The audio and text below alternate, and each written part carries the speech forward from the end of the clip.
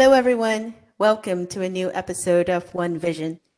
Today, we are actually joined by my co host, Arun, calling in from India, and Saeed Mashir Ahmed, calling in from Hong Kong. He is the founding board member of the FinTech Association of Hong Kong, the founder and MD of FinStep Asia, co-founder of India Tech Hong Kong, and the founding board member of the Global Impact FinTech Forum. And I'm sure I missed a few, but welcome to the show, Mashir. Thank you so much, Theo and Arun, for having me. And it's a pleasure, and I would also add an honor to be on this podcast. Yay, we are looking forward to it. I think every time when we have the most blast is talking about what's going on in Asia, because I mean, let's just be real. That's where all the action and innovation is. So quite a journey you have there. And I know I do not do it justice by just a quick 30-second summary. So how about I let you do it? How did you go from being in India to Hong Kong? How did you get started on fintech? That's always an interesting question because I think back when we all started, I'm not going to say how many years ago, we didn't have fintech, right? So how did you embark on your journey? Right. It's interesting when you talk about what is fintech and how we classify it as such, right? I'm originally from India, as you mentioned. I'm from a city called Bangalore, which is India's IT capital, and 50% of India's IT revenue comes from there. But I'm not an IT engineer. I did my engineering as an industrial engineer, landed up in a trading job. I was trading for a company known as Futures First in India, who are headed by the Herston Group globally, based in London. And so I was trading financial markets through my computer, high frequency trading, if you call 200 milliseconds high frequency. But that's where my exposure first to fintech came in some senses, right? Because everything we did was electronic. Speed was important to us, and we had to make sure that we were well versed with the softwares, and also whenever we are reviewing any market information, compliance wise, once I started heading teams, I needed to be aware of that. So that's been my first exposure of fintech without knowing that it was fintech in some senses. But the real change or interaction in fintech happened post my move to Hong Kong. So after spending 9 years trading US, European markets, fixed income rates, commodities, going through Lehman Brothers crash, looking at the European crash, everything as possible from rate hikes to rate cuts, I decided that I wanted to do an MBA to hone my people skills, as well as have an ability to work in a large financial center, which is what Hong Kong is and has been for a few decades. So I came here to do my MBA with University of Hong Kong and London Business School. While at the leg for London Business School in London, I visited Level 39, which is a preeminent incubation slash accelerator based in Canary Wharf and owned by the Canary Wharf Group. It came about, and it's an important institution to mention as such because it tells a lot about why fintech came about, right? But in 2008, 2009, due to the financial crisis, many banks shut down or downsized significantly.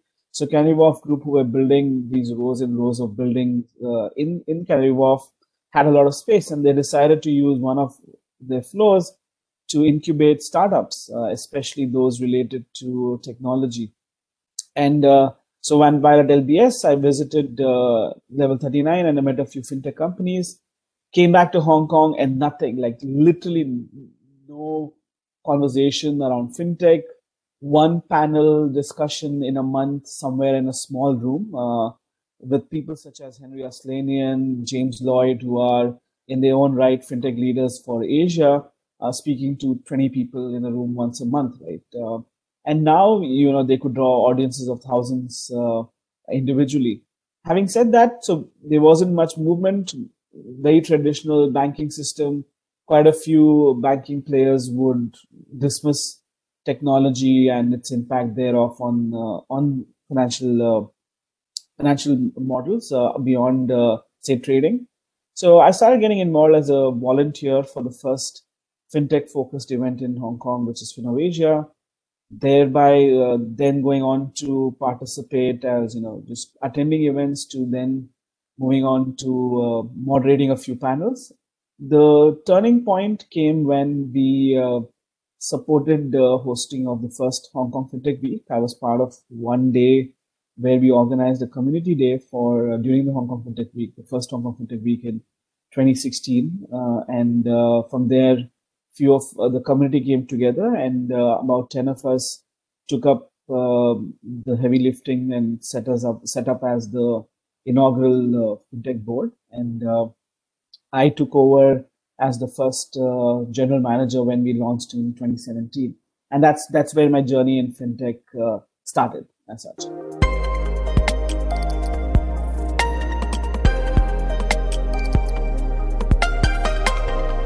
Quite a journey, Mushir. Thanks for that. Now, looking at emerging markets by virtue of your background and all that, so I've practically landed in India a couple of weeks back, and every time I come here, I see the progress in some of the fintech use cases that we have here. Mm-hmm. This time around, the challenge I had was I get on Uber, I try to pay them cash. They just can't accept it. They're like, do you have a phone pay? Do you have a Google Pay? I'm like, what are you doing to me? I mean, I ended up paying at least 150 rupees more than what I should be paying because they didn't have the change. I just ended up paying 300 rupees every time I took a cab. It was, I kind of viewed it as charity, but it kind of goes to show that we are starting to see that kind of a very accountable payments infrastructure in India, and I'm sure a lot of the Southeast Asian economies are not far behind as well. But there's so many opportunities. I'm talking to quite a lot of fintechs in India at the moment by virtue of my work at Delphos. But they're not necessarily all of them fintech if you think about it. So you see agri-tech firms wanting to lend. You see agri-tech firms wanting to create insurance products from crop insurance perspective. E-commerce products actually getting into payments. Telecoms getting into payments. So it's so fascinating how fintech is and embedded finance is kind of starting to develop in Asia. What are your thoughts here? Because we don't get to see these kind of exciting use cases in London or in the US. It's always the same boring stuff. So what are your thoughts here? It's interesting you mentioned about India, right? And the difference you've seen in the way things have changed. It's very reminiscent of what happened in China, say 5-6 years ago. So as part of my MBA, I landed up for 1 month in Beijing, and that's my first experience of WeChat, and everything was online, all mobile payments, and nobody was accepting cash. And a couple of years later, when the Chinese government decided to issue a ruling where you had to link your mobile wallet to a bank account, quite a few foreigners like myself were excluded from that. So I would struggle and try paying somebody with cash, and they would just not accept it. And even in a 7-Eleven, it would be difficult for me to buy anything. So this is an experience that India is going through.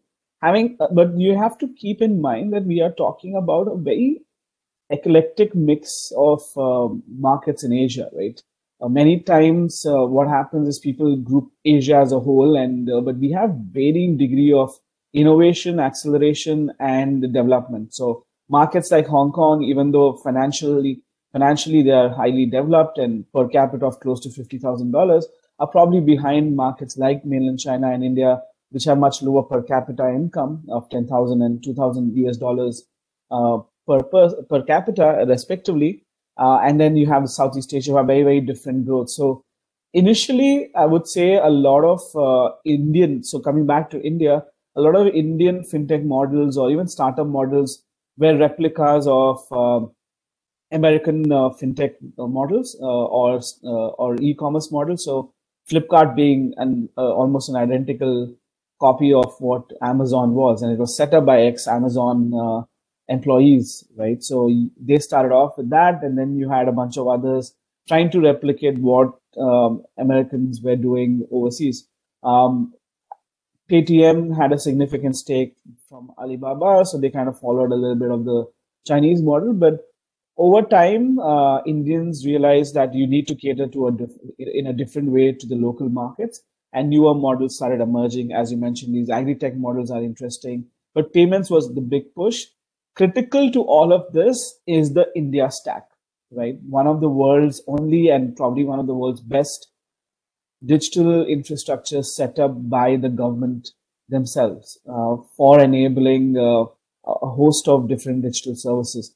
For those who don't know India Stack effectively is a multiple layer stack of various entities and devices, as I may call them, to enable financial inclusion and digital financial inclusion as well, right? So it starts off with the identity layer, which is what Aadhaar is, the world's most, the biggest biometric database of over 1.2 billion Indians. So the government set these centers up across India. In about 5 years, we were able to then have 1.2 billion Indians on the database with all of their biometrics. Now, these biometrics and the Aadhaar card, which is, think of it like a bit like a social security number, the Aadhaar number, can then be used for a variety of KYCs and, for accessing government funds or subsidies with over 500 million, if not more,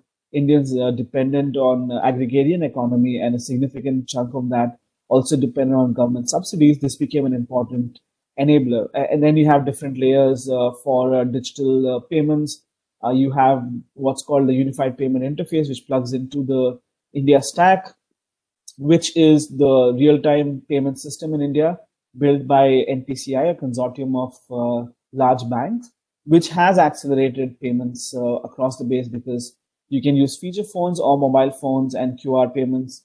And use of UPI has enabled many different models to come into play. You don't need necessarily a license to operate a mobile wallet like Google Pay does in India. And other fintechs and startups have started building models on top of these, the non-banking financial corporates or just plain fintechs using underlying banks, the convention banks, to offer services. So Open, Razorpay X, Neo are examples of neobanks in India who don't have banking licenses or a virtual banking license and are leveraging off this ecosystem to offer services to a variety of individuals and SMEs.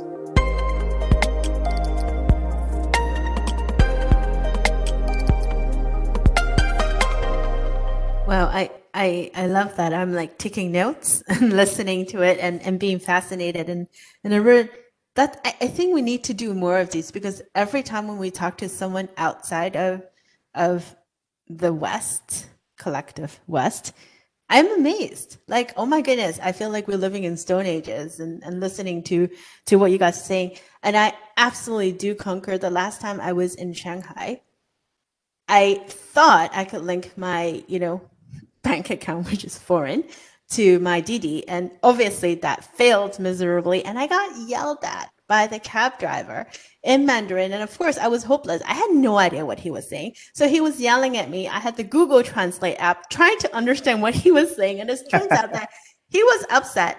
I did not have, the proper setup, and I had cash. I'm like, I'm sorry. I had no idea. And then coming back to the US, of course, it's cash is still very much accepted. And me being from Hong Kong originally, I am happy with cash, but, I feel lost in places that when people yell at me when I'm trying to use cash. So let's talk about region, because you touched on it a little bit earlier. It's Asia is such a mix of different progress and different areas, right? You're looking at Tokyo. You and I were both in a session recently, yes, trying to look at, the innovation in Tokyo. And then there's Southeast Asia. And even within Southeast Asia, it's so many different countries looking at so many different things. And you have India, you have Hong Kong, you have China, all of those. It's fascinating. Different regions battling all to be the top financial hub, if you will. Yet all of them doing something different. What do you think is going to happen in the next 1 to 3 years? And I'm not going to hold you to it because things change. But I'm curious, what do you see the next few years going to play out? In which way, in what sense are you looking for this? I don't know, like, who do you think is going to be able to get ahead? Like, for example, the last few months, we've seen immense changes within the Ant group, right? From where they Sure. were planning for IPO to where they are right now and having to change their business model. And then you look at Grab and Gojek battling it out. And I don't think that area is big enough for both, but I could be wrong. And then back, like, 2 years ago, I think, when I was in Hong Kong FinTech Week, we listened to Line and how they Yeah. were trying to expand out. And that has gotten a little quiet. And then you look at India and you look at all of the different payments players and all of those. It's like every single week, it almost feels like it's a new year Yeah. in the US. So what excites you the most? I think this is what excites me the most, right? It's almost what you say. It's like every week it's something new from somewhere, right? I have a few people who send me updates on fundraising, and it's just amazing me how the amount of funds being raised in Asia on a weekly basis is just astounding and stunning.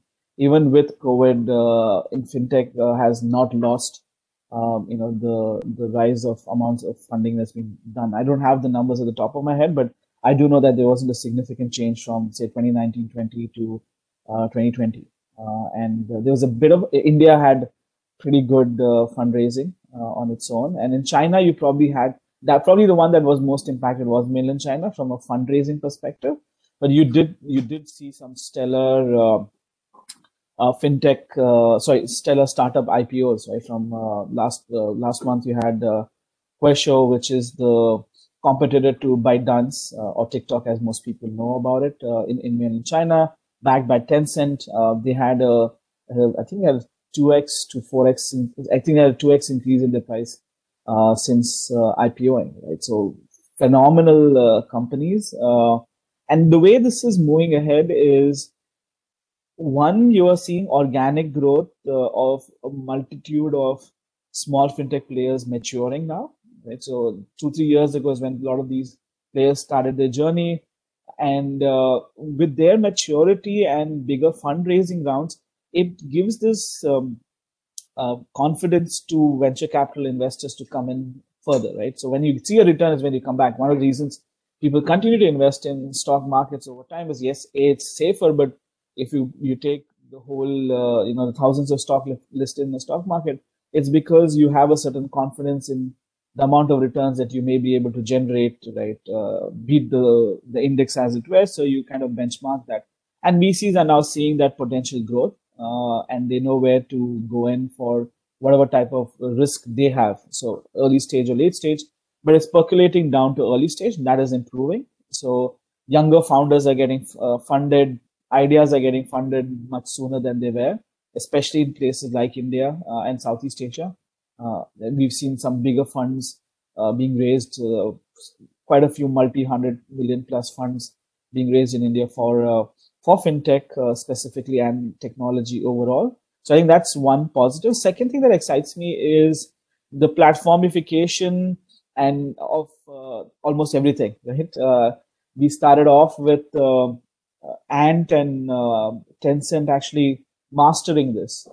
I call WeChat Hotel WeChat. You can check in, but you never check out, right? It's with a lot of without looking at the surveillance element or any other element of it. It's just to do with how immersive that app is. And very honestly, WeChat interface is not your most beautiful, most intuitive interface.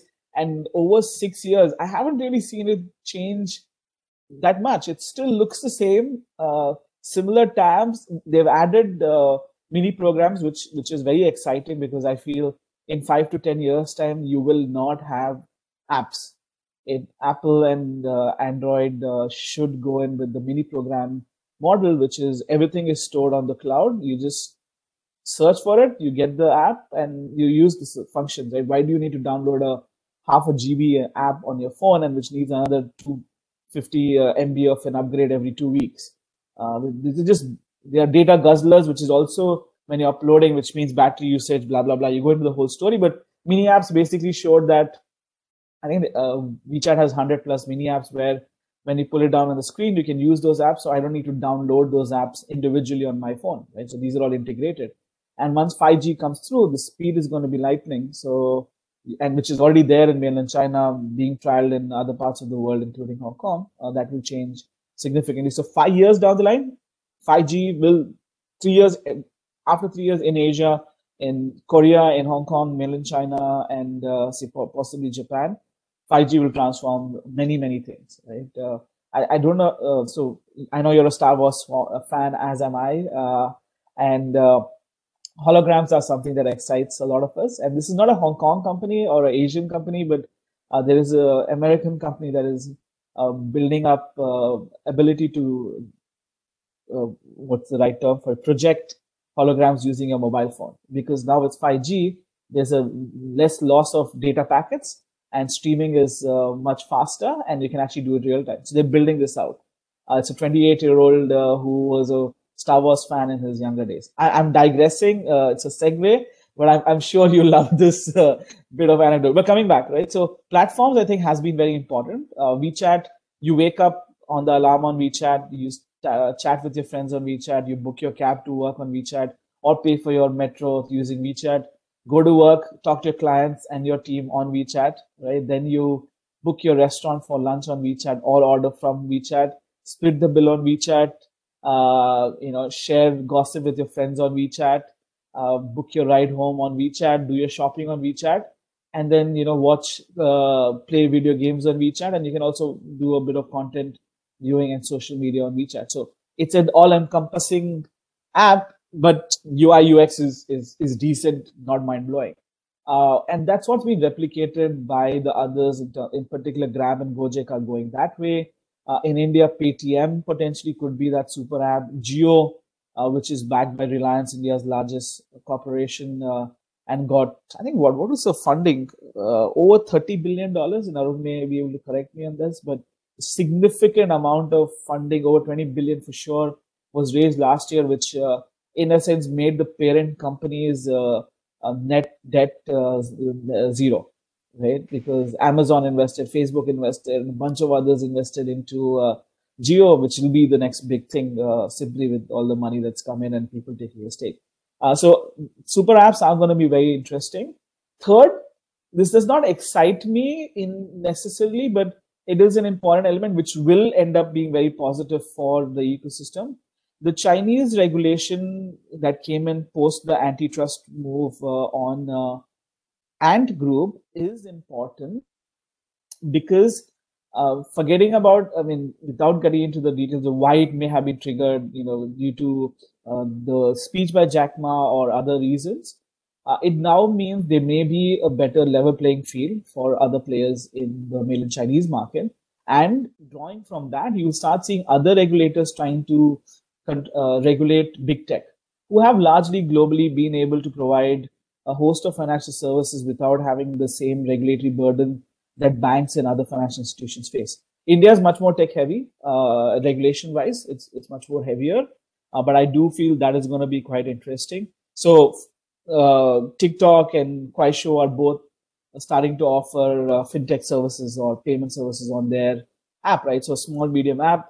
You'll have you had the FCA giving out a warning about financial advice or financial products being sold on TikTok, and it's not appropriate. People should evaluate the risk, etc. But it just tells you that there is a significant amount of that happening on these short form videos, and that could be another model for of use, right? So take TikTok for example, which became hugely popular in India because people love that short form format. It was big in tier 2, tier 3 India as well. But it's also useful for all these small retailers, right? Show a 15-second or a 30-second clip of your product, right? And then show a QR code for somebody to pay and buy it. That's what they were doing on WeChat, right? An interesting model, which I'm sure you are aware of, and a phenomena which is uniquely Chinese, which will start spreading the rest of the world, is live streaming. And the live streaming e-commerce is massive in mainland China, where you see videos of presenters or KOLs walking around with about a 50 or 100 mobile phones stacked up on one trolley, and they're moving through a store talking about it, and with an army of people with them, right? Which is because they have that many, they need that many channels, and they are selling. At the same time, people view it, they like it, and they buy it. Americans haven't yet modeled that for how do you translate earlier, actually maybe in the 80s and 90s, and maybe I'm not doing justice to the American ecosystem. You had this, right? Call up now if you want to buy something, right? People have forgotten about that. It's a lot of just direct marketing in terms of use our product, do this, do that, whatever, right? But there used to be here, buy this in the next 15 minutes, our lines are open and you'll get this discount, whatever. That's mostly disappeared from television, if I'm correct, right? Yeah, we don't do much of that anymore. Yeah, and so you could think about how live streaming has changed that, which is you like this, buy this now. And then comes these social models of the likes of Pinduoduo, which I'm guarantee you 95% of people have never heard of, right? PDD, as it's called, is a social e-commerce platform listed in the US, and not many people know it is now by volume third largest in China, pushing JD very hard. During the Singles Day sales, it was actually number 2 in the last year, or close to number 2 from what I remember. PDD works, or Pinduoduo as it's called, uses a bit of a Groupon mentality and social e-commerce model, right? What Pinduoduo does is, let's assume I wanted to buy a Star Wars character figure, say a Darth Vader online at Tmall, or I mean on Pinduoduo, and they'll say yes, okay, if you want to buy this, if you buy 10, you will get a discount of 30%. Right? So I'm like, let me ping Theo, let me ping Arun and say, hey, there's this cool special edition Darth Vader. Do you want to buy it as well? And say, yes, we do. And then we share it with a few other friends, and we collectively buy it. So you're sharing on, and this is all done on WeChat, and then collectively that adds on to your basket, and then you purchase it, you split the cost, etc. Now that's the social e-commerce, very popular in tier 2, tier 3 mainland China as well, and they're doing phenomenally well, and we have not heard of it in most of the world, right? Even in the tech circles, people haven't heard about it, and that's the beauty of the Chinese startup ecosystem, and this is going to be the beauty of the Indian startup ecosystem, is all these models are serving local needs, right? And serving tens of billions and hundreds of millions of users, and there is no cross-border element. There is no ambition to go overseas in the next 3 to 5 years. All of it, maybe just go overseas to raise funding, which is what a majority of the Chinese firms did. They never really operated overseas. And they just continue to baffle and blow your mind off. Alibaba, so here's a stat from 2017, 2018, which is a McKinsey or a Bain report, and I stand to be corrected which of the two it was, or a BCG report, one of the three, which spoke about the amount of venture capital that exists in mainland China and the amount invested by BAT, which is Baidu, Alibaba, Tencent. At that stage, Baidu was significantly more important than it is in today's world. It's kind of lost its star, I would say. It's still a significantly large company, multi-billion-dollar enterprise, but not at the same scale, and has not grown in the same way that Tencent and Alibaba have been able to locally or overseas. But anyways, coming back to it, was almost 45% of venture capital in mainland China was from the big tech firms. And it's not just them investing as their own CVCs, but they also have them investing in the alumni and backing other ventures. So they believe in the Naspers model, which Tencent would have been significantly influenced with, another multi-billion-dollar company that nobody knows about. Naspers owned 1/3 of Tencent at one stage. They're a South African company. The valuation of the amount owned under Tencent was much larger than the value of the company itself on its own. A bit of the Yahoo and Alibaba story a few years ago. But anyway, so Naspers invested in Tencent. They still hold a significant shareholding in Tencent. Tencent does the same in a host of companies. Alibaba does the same. and others like JD.com, Baidu, all of them invest significant amount of money. Now, what beyond the money that's coming in the local Chinese ecosystem, this is important, is it then gives them this platform for you to be able to scale significantly. So if you have had somebody invest in, say, a Tencent invest in a startup, then they have the whole Tencent ecosystem, right, to accelerate them. And it is beneficial for Tencent once they realize this is a good investment to promote this, because if their valuation goes up, they do well.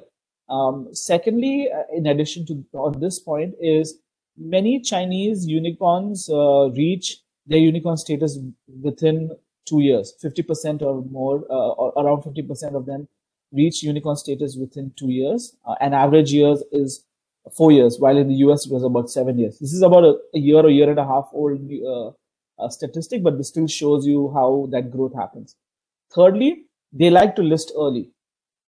Many of these startups list early, either in the US or in mainland China.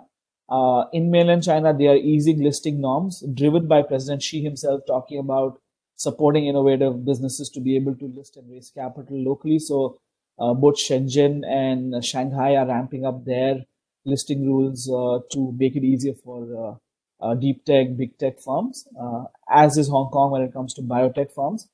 Small note, which I posted yesterday on this article, Hong Kong Stock Exchange now has 4 times the volumes of London Stock Exchange, right?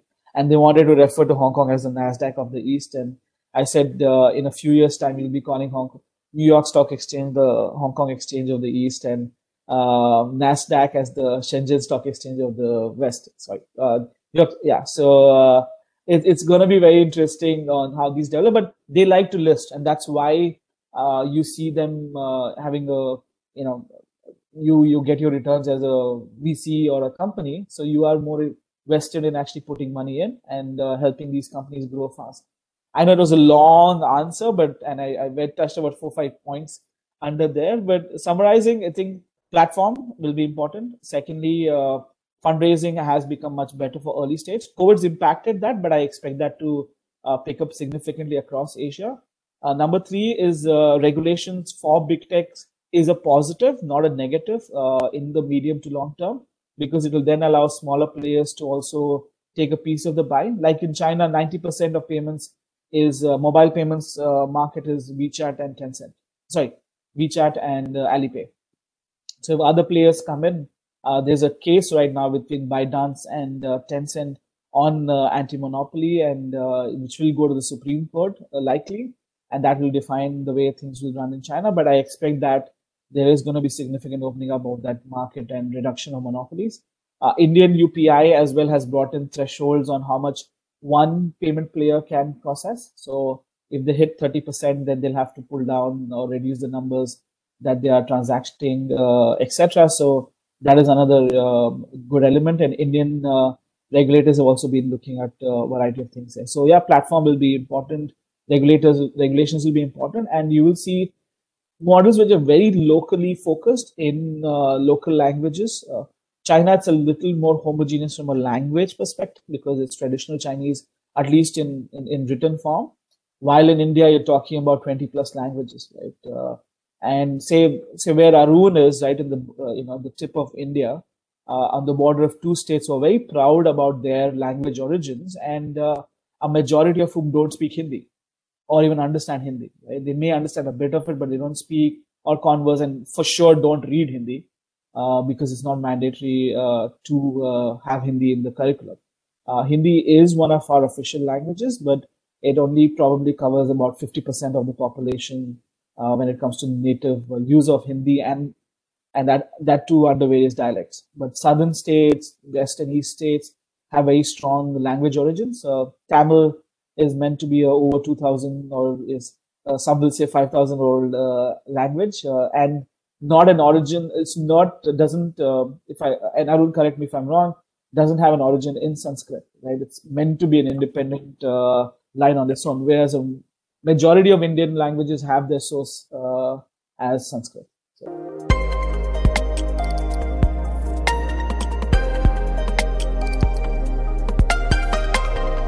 So just to add to that point, because it makes me feel very proud, In like about 1,000 years ago, when kings were going through their education, they would typically go after two languages. One would be they'll learn Sanskrit so that they can interact with the northern part of India, and they'll learn Tamil so that they can interact with the southern part of India. Both these languages have had very strong literary roots. So, and they had to be literate in those two languages if they had to have any command over the landscape. So, Moshe, we could actually write a book on this particular episode because you've given us so much comparing the Indian and the Chinese landscape. You are also the co-founder of India Tech Hong Kong, which kind of clearly shows, because the authority with which you speak, the facts that you bring to the table is just amazing. I have a question for you, because I've been fascinated by the growth of, for instance, Pinduoduo, and that's something that resonates with me, especially with the creators economy that's happening in the West, but they are taking a very social media centric approach to it.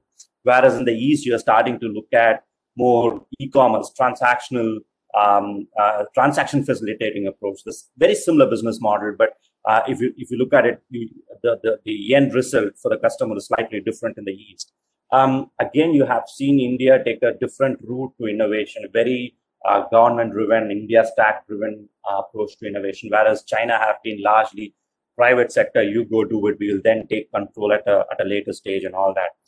What kind of learnings do you see that regions such as Africa, for instance, which are probably 10 years behind these two parts of the world, India and China, probably even behind, further behind, say Latin America, which is probably not as far behind, but probably they're comparably there, and Southeast Asia. So these are the three regions, in my opinion, where there's going to be a lot of excitement over the next 20 years.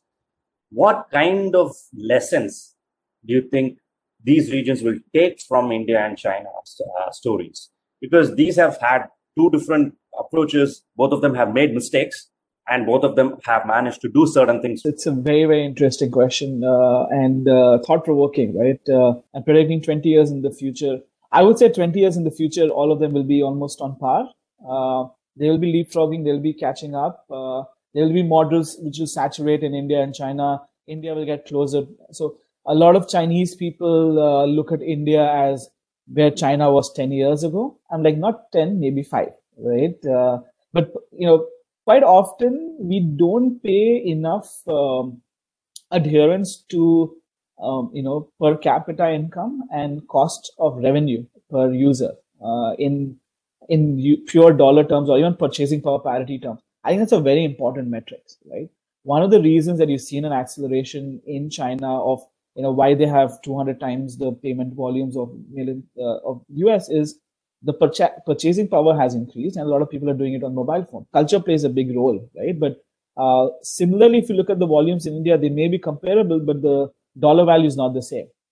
And it's for smaller values, and people are still, a lot of it is done through bank account transfers and, very different models. But I think that's going to be an important element, is we are not only talking about economies in the emerging world who are developing their technology and infrastructure, but these economies are also growing, right? So they will move from being, from a smaller GDPs to bigger GDPs, predominantly young population. All these three regions, I think on average, populations are 60-70% of the population is below 30, right?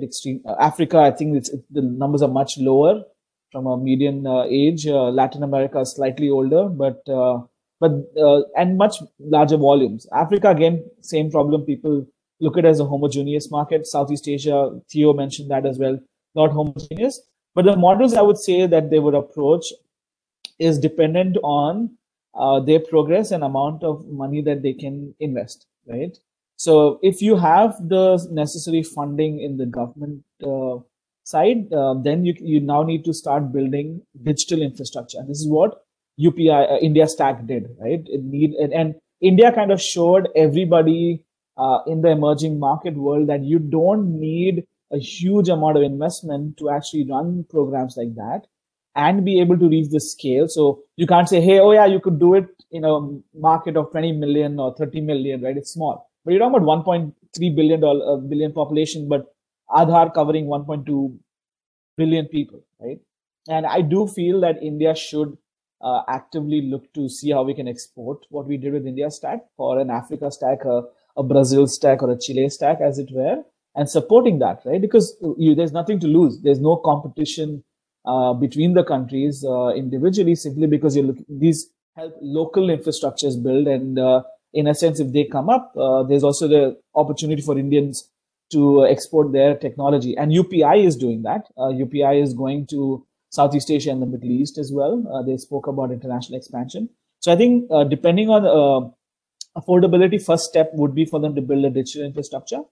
And if they can use multitude of UN grants and or themselves, that will be great. That's number one. If they're not able to do that, they could then deploy the Chinese model of 15 years ago, right? When e-commerce actually kicked in, which is Alibaba and predominantly, and why Alipay came in is because there wasn't a proper payment methodology. Credit cards have a very low penetration even now in both India and China. People forget that India has got less than 50 million credit cards, and China's probably is a smaller number, and usage in terms of your credit limits are very low on credit cards in China, and it was only UnionPay. So debit cards is what rule the world in India, but you needed payment methodologies. So Alipay came out of it.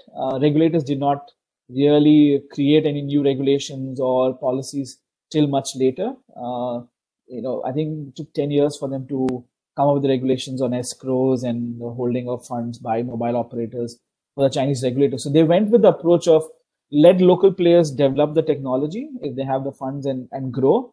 And if it's not systematically impacting the economy and it's not having any social impact, adverse social impact, let them grow, and then we can bring in the regulations accordingly, right? Because they're also learning, they're also growing, understanding how it is to build a financial ecosystem. So that would be the approach I would say that countries can use in these two ecosystems. But there's a third approach, which I would recommend, right? Is to, because both of these approaches are very domestic focused, and with the nationalist sentiment running deep across the world, there's a lot of protectionism in terms of saying we will develop this on our own. But that needs a lot of effort, it needs a lot of talent and commitment, right?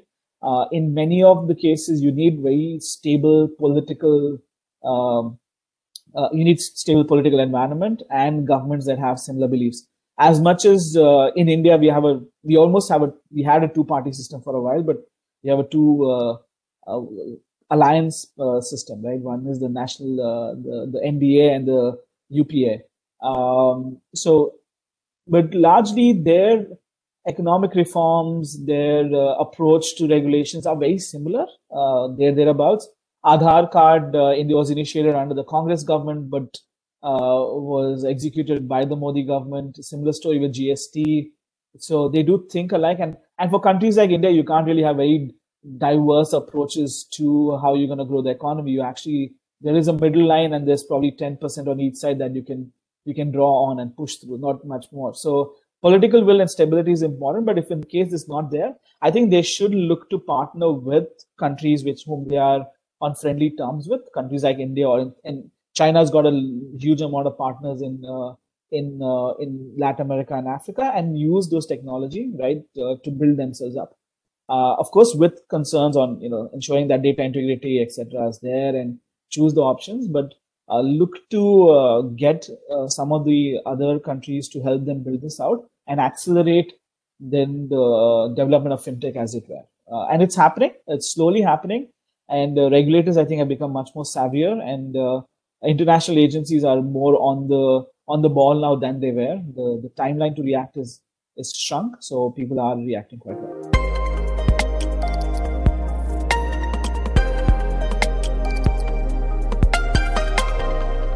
I'm going to echo what Arun was saying.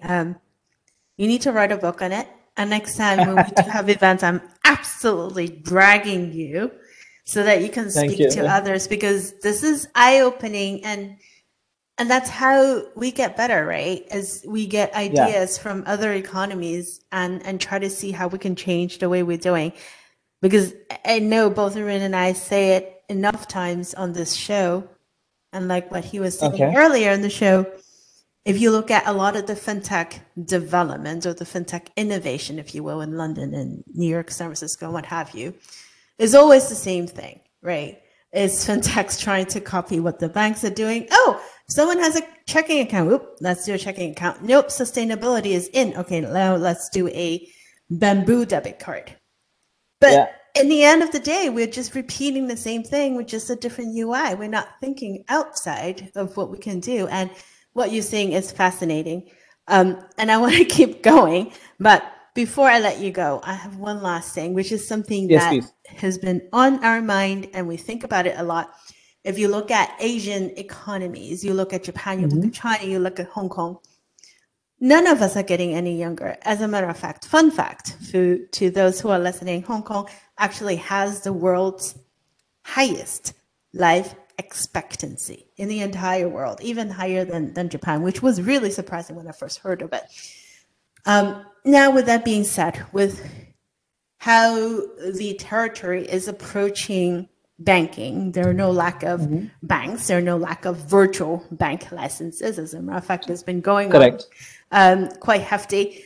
But aside from all those, is the region actually doing anything about people getting older, as what we've seen in Singapore, as what we've seen in Japan? Where are the opportunities?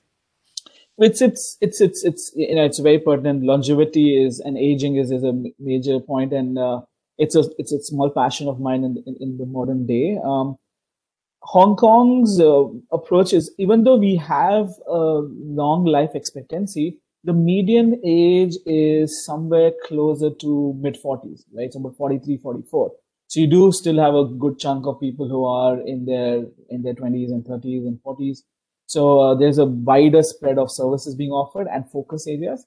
The government is acutely aware of it, but the approach has been more from healthcare, and we saw somebody. I saw a post recently just talking about a multi-billion-dollar fund being set up on technology to enable healthier lifestyles and gene technology, not necessarily gene technology, but a lot of biotech technology. Hong Kong is one of the preeminent places in the world when it comes to biotech, right? And there have been cures for multiple diseases and others discovered here as well. So the government is looking at it, but I wouldn't say necessarily looking at financial services and fintech per se.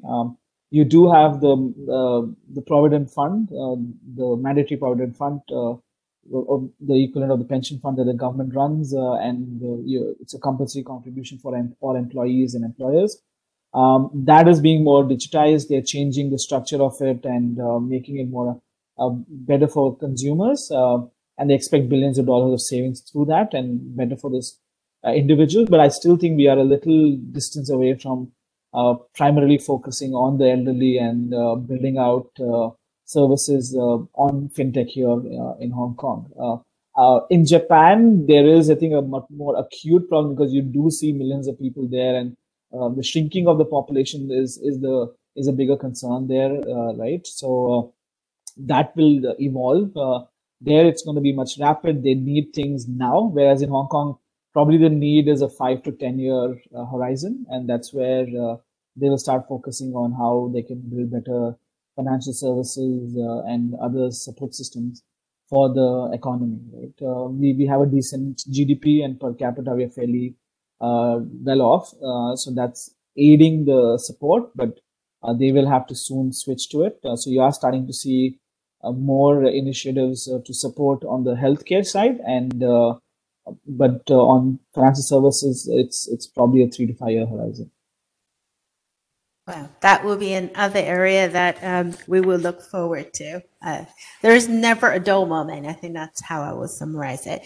But thank you so much for joining us on the show today, Msherit. This is fascinating, amazing, breathtaking. I don't know what other adjectives I want to use, but appreciate your time. And thank you so much again. And thank you all for listening in to another episode of One Vision. We'll talk to you next week.